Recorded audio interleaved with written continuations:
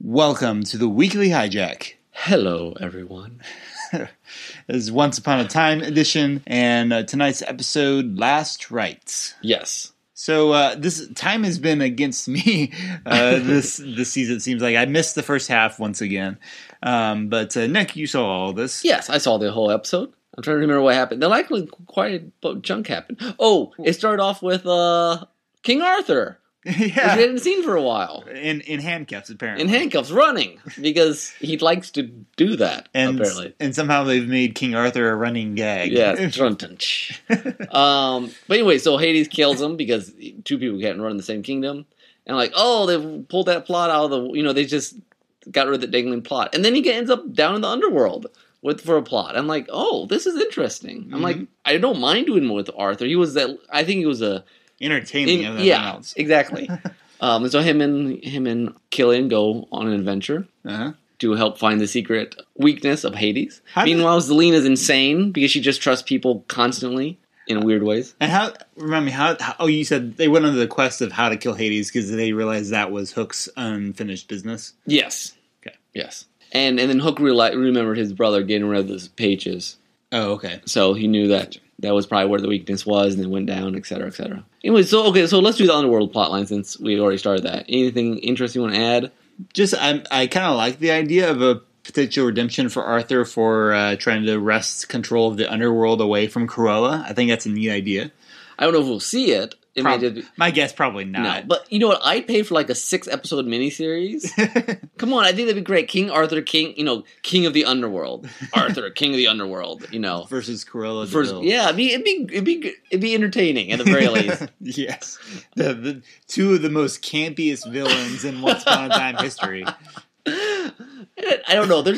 It was refreshing, I guess, to give Arthur some sort of ending. Yeah, that was not crazy. Yeah, and he even admitted himself, and probably because there's some clarity by the time you get to the underworld and you get to look back in your life, and he's like, yeah, it was kind of refreshing to go on a quest that actually had a righteous end for a change, and it was nice to see Arthur be a good guy again. I guess another example this season helping us end some of these plot lines or characters or things. Yeah, giving maybe a more satisfying wrap up than they had before. Exactly. Although maybe not so much for Robin Hood. Oh man, I don't know. That was just mean.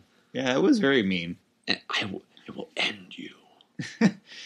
So I don't know what to make it. And it's strange to bring Hook back and not bring him back in some ways, because I guess Robin Hood was instrumental in bringing back Hades' downfall like Hook was, but...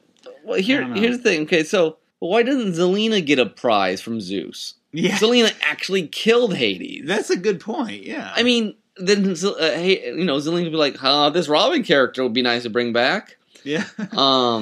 Yeah. I don't know. That's weird. And the preview had us worried for next week's episode. Yeah. It's a little early to start talking about it, but we don't want to see Regina go back to Evil Queen. We really don't. No, not full scale. I mean, if she goes angry, wants to go hurt someone, okay, but that's different than, if they try, do not do the end of last mid-season. No, heavens no. Do not. Now, it might make sense in some ways for Rumpelstiltskin to say something like that, because that's sort of what he feels like he is. And it would make sense that he would try to, make her downslide along with him. And here's the problem. We're doing this other thing where the end of the time travel season, when they went back and it brought back Robin's wife. And it ruined, and Regina lost her happy ending again. And if we're going to do that...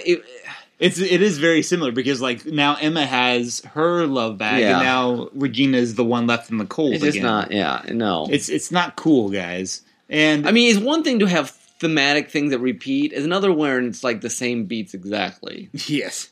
And we'll see. Well, again, we're ahead of ourselves. It might turn out... This season has been very surprisingly not doing what we thought it was going to do. Yeah. For the most part. And... Again, the plotting, we were talking about this before, and the plotting is weird. They defeated Hades. This seems like it should be what happened in the season finale. And yet, it's not the first time Lost has done this, defeat the main villain. Once. What? You said Lost. Oh, yes. Wrong bracket. This is not the first time Once Upon a Time has done this, where they defeat the main villain of an arc before what should be the finale of it. What you can do, but just so strange, it's like instead of, putting all the different plot lines together in the finale, which I like, there's we'll take care of this one, and then we'll do some side new thing, which it doesn't make sense. Like the first time, it was like, oh, that's very innovative. That's very novel. Now that you've done it again, it's like, why? If you want to bring people in, get excitement up for the finale, get a lot of people watching it, you don't like come up with this completely new scenario unless their thinking is that people will be too confused by what's happened before. But the very serial nature of Once Upon a Time, you would think people would expect that. I know, and it's weird because even on the one where they do have like the big battle at the end of the last season, then like the last 20 minutes are like, even the finales are like, and we'll just set up for next season kind of leisurely. Yeah. It's just odd. It doesn't make a whole lot of sense. I don't know. I don't get the reasoning for that. Yeah, well, we'll see what happens. Maybe they'll do some other tie-in or something that will, obviously Rumpelstiltskin's trying to get Belle back. So there's still that plot line. And maybe they think people care enough about Rumpel's story. But it's only been one of many plots this season. Mm-hmm. I don't know. I have to say, going from that, Zelena, while she's insane all season in different ways, and she just, is madly in love with Hades and then doesn't trust her sister and then loves her sister and all. The fact that they were both like comforting each other, Zelena and Regina, after their respective boys died, was a scene I never thought I'd see. Yeah, I thought that was interesting. It wasn't. They took Zelena on a very interesting journey. She had a horrible. I mean, and it was highly compressed. She's hard to read, but it worked for as insane as she is. Yeah, or as insane the show is. Yeah, well, yeah, it depends. Yeah, I know, but she's probably the most soap opera of all the characters. Yeah, true, and it gave her a little more nuance. She was stuck in a rut for the most part. They pulled something out of her I didn't think you could manage. It's like, I don't mind her staying around necessarily. Yeah, you don't ingratiate my nerves as much as you used to. Yeah, she's like, oh, you're an actual human, not human, but actual being, empathetic person. Yeah. Two people get the shaft on the show all the time. I was thinking, one, kids. They get born and then they get shuttled off to Blue Fairy daycare. Yeah, or the parents die, or all 5 of their parents die, depending on how many relations they have. I mean, poor Roland and baby. No, baby. I guess Robin now. It's like she had like 5 mothers, 2 dads, or something like that. I'm exaggerating, but yes, but it feels like that sometimes. And now he's an orphan. Like after all that, which is Zelena. No, Zelena's. Well, okay. Roland's the orphan. Yeah, Zelena, Robin. I suppose you could say Zelena's like a stepmother. Yeah, not really. Or maybe Regina's a surrogate stepmother. I don't know. Regina's like somehow the mother of all the kids, but and yet none of them. Except none of them, exactly. No, the other person I was thinking get the shaft is at this point dads. There are no dads on the show. Good, and there are dads, but I mean charming, and he's a good. He's decent. He's the only one. Yeah, really. They're all kind of all the other male figures are either wandering in and out or horrible examples or. I mean, Robin was the only other good one. Yeah. Man, I don't know. I mean, the family structure is kind of... They focus on a lot, but it's very hodgepodge. There's no stable family here. No. I mean, their charmings are pretty close. Yeah, that's about the closest you're going to get. And, man, the more I think about it, the more I'm kind of upset about losing Robin. At first, because, like, we hadn't done much with Robin in a while. He really had been, like I said, I would have been more upset if this was shortly after Regina. They had first started building the Regina and Robin relationship. I would have been more upset then but now the more I think about it, there's very few positive male characters on the show right now, like Henry and Charming, who's kind of wishy-washy. Yeah. So at his best, he's great. Now. Yeah. I mean, and Rumpelstiltskin has got some good qualities, but yeah. He's a mess. He is a mess. So we'll see what happens with that. Yeah, I never quite thought it just came in very stark contrast, I guess, tonight because I was looking at all these kids littered around with, unfortunate.